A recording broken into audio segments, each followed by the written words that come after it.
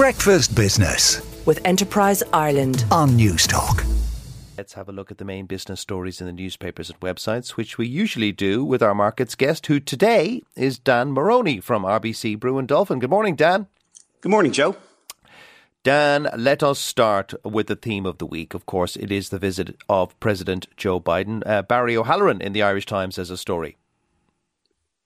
Yeah, this is really, it's manna from heaven for the tourism industry, which for obvious reasons has had quite a difficult few years. And I suppose, as we would hope and expect, there seems to be evidence that there's the early signs of a boom in tourism coming from the other side of the Atlantic based on Biden's trip. We know how much airtime this gets in the US, and we know we for such a small country, we have this incredible privilege of having these close links with the very highest levels of US politics. And hopefully this is going to turn into some real boost for such an important sector of our economy. I mean, we had a little bit of a help from last year with the stronger US dollar. That's dissipated a little bit and made us a little bit more expensive to visit. But I think you just can't pay for this type of advertising. You can't pay for this type of marketing in the US. And indeed, we're seeing evidence. It's not just Irish Americans or people that identify as such that are coming over. It's much more broad-based than that. And people are maybe going to be nudged over the line to take that trip of a lifetime when they see such broad-based coverage and such an extensive trip around the entire island that we're seing over the last few days. I know 2.5 days for the leader of the free world to be in one small country is quite a long time. I'm not sure Obama stayed longer than 24 hours. Alora.ai, which is kind of a website for bookings, they say that their reservations are up 93% so far in 2023. Now, that's a huge surge, and it's got to have been helped by the fact that I was watching CNN yesterday, and they were covering the Irish visit wall to wall. They had 2 reporters live on the ground here. It's extraordinary, really. Like, as I said, you can't pay for this type of exposure, and it's almost unique to this country. Again, the influence that we have in the US, it continues to pay dividends to the vital tourism sector in this country.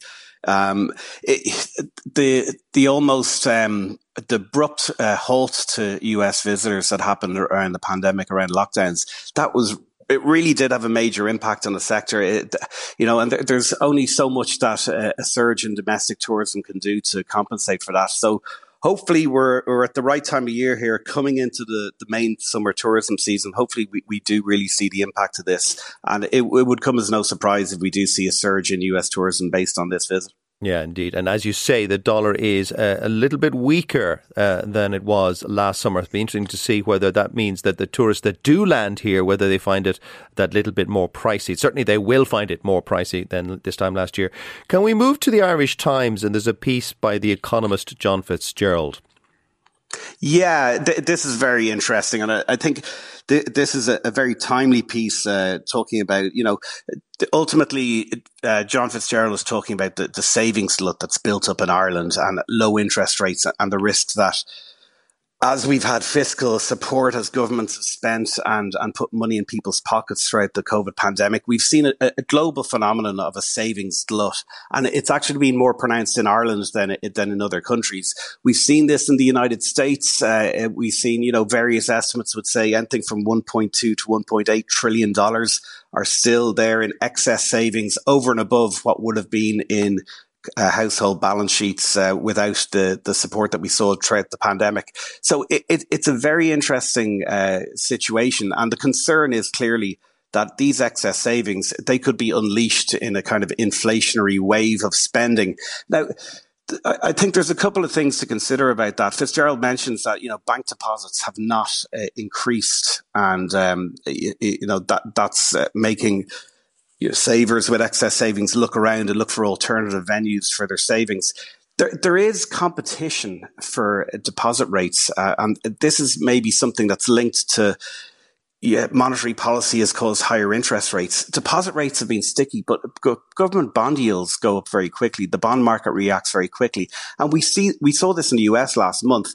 that all of a sudden, particularly large-scale corporate depositors were realizing that they were earning very little on deposit, but they could switch their deposits into risk-free short-term government bonds and earn a much higher rate of return. I mean, even as we sit here this morning, you could put money in a 6-month US government bond that would pay you about 5% gross on an annualized basis, which is reasonably attractive for somebody in the US. And even in the Eurozone, there are options out there that are over and above what banks are currently offering on deposit for the most part. You know, the equivalent risk-free asset probably for a Eurozone investor would be a short-term German government bill. At the moment, you can invest in something that's a 6-month or 1 year German government bill that would be offering a gross yield of in and around 3%. So the hope, I suppose, would be that the particularly the higher income households that have built up these savings, that they wouldn't, in particular, Fitzgerald points out correctly, that the fear would be that this would all go into bricks and mortar and it would cause further squeeze on housing, particular residential housing, obviously, and exacerbate the housing crisis. But maybe the part of the solution is in the tighter monetary policy that we've seen, and that there is a low risk, a risk-free alternative that offers. Oh, Dan, have we lost you? Oh, into assets. We lost you there for a moment, Dan. I think you finished your thought. Can we move on to the Irish Data Protection Commissioner, because they need to make a decision pretty soon about Meta? Yes, this is just a further iteration of a story that's been bubbling away in the background for a long time. Clearly, with Meta's European headquarters in Ireland, this is full on the Irish Data Protection Commissioner. But it's the next step in a story that has been in play for quite a long time now. The decision has been made. Apparently, and the story says that the regulator must adopt the decision, which hasn't actually been specified exactly what it is, within a month at the latest. I think probably it's about the flow of data, though, isn't it, Dan? It's the legal mechanism for the flow of data about European users going across to the US, and really the concerns at a European level are, what might US intelligence agencies do in terms of accessing that information? Which is very interesting, given the arrest that was made yesterday for a deliberate leak of information. Exactly. And this is all kind of, there's a confluence of events here that make it interesting. I think if we're taking a step back and looking at the impact this might have on Meta, there's probably, as ever, a signal from the market in that the share price is up about 3% yesterday. This is all known. This is all, unless there's some very significant deviation from the expected direction of travel in this respect, this is effectively has been priced in. So nothing new necessarily in this, just a further development on what looks like an inevitable path towards a tightening up of the ability of Facebook to transfer European user data. Indeed, and they've got a month. The Data Protection Commissioner has a month to decide what to do about the transfer of Facebook's transatlantic data, personal data. So we'll have to watch that. That could be another big row between, especially so ironic because President Biden is in the country as we speak, but it could lead to a big row between the Europeans and the Americans in this issue. Let's move now to a story in Reuters. They're reporting that the ECB consensus is for yet another hike in interest rates. Yeah, this is a very well sourced story in Reuters yesterday, and really we're still about 3 weeks away from the next European Central Bank rate decision. So there's still a lot of things that can happen over the course of that period. But the story is saying that sources are indicating that there's a convergence on another 25 basis point or 0.25% rate hike in May. That would be stepping down a little bit from the pattern, which has been at least 0.5 percentage point rate hikes for the last several meetings.